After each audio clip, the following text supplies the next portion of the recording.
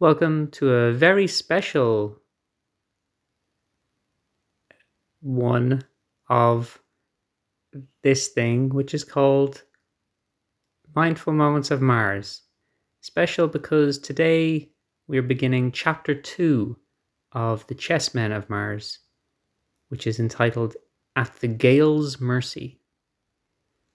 And we'll use this chapter of The Chessmen of Mars to have a mindful experience together.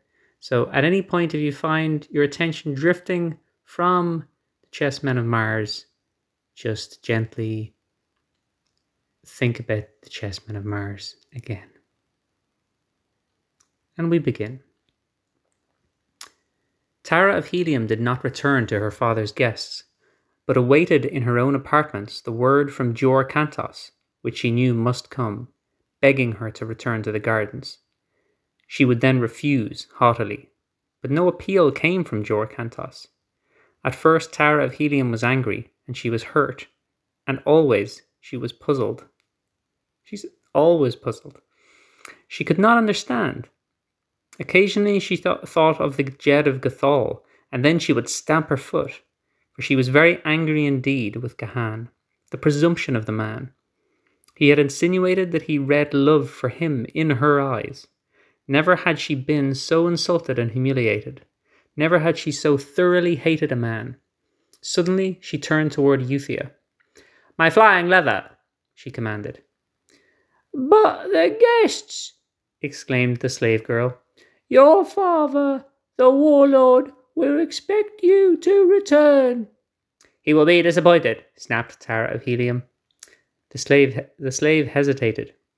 "He does not approve of your flying alone," she reminded her mistress.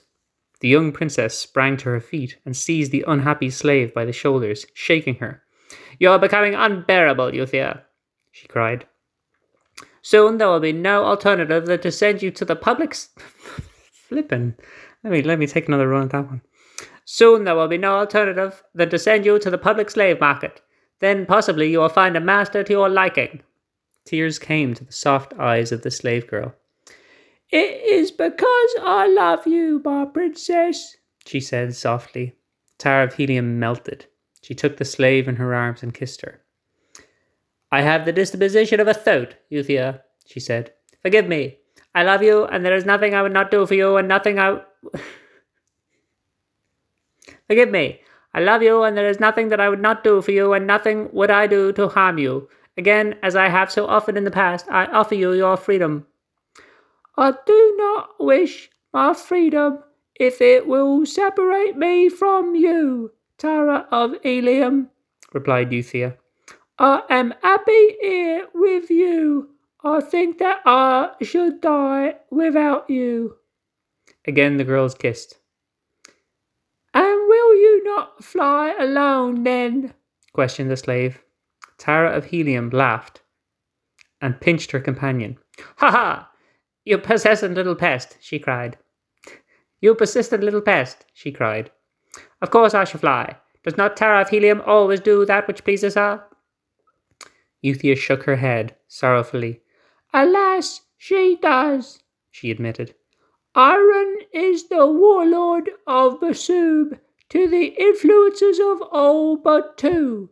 In the hands of Deja Thoris and Tara of Helium, he is as potter's clay." "Then run and fetch my flying leather, like the sweet slave you are," directed the mistress.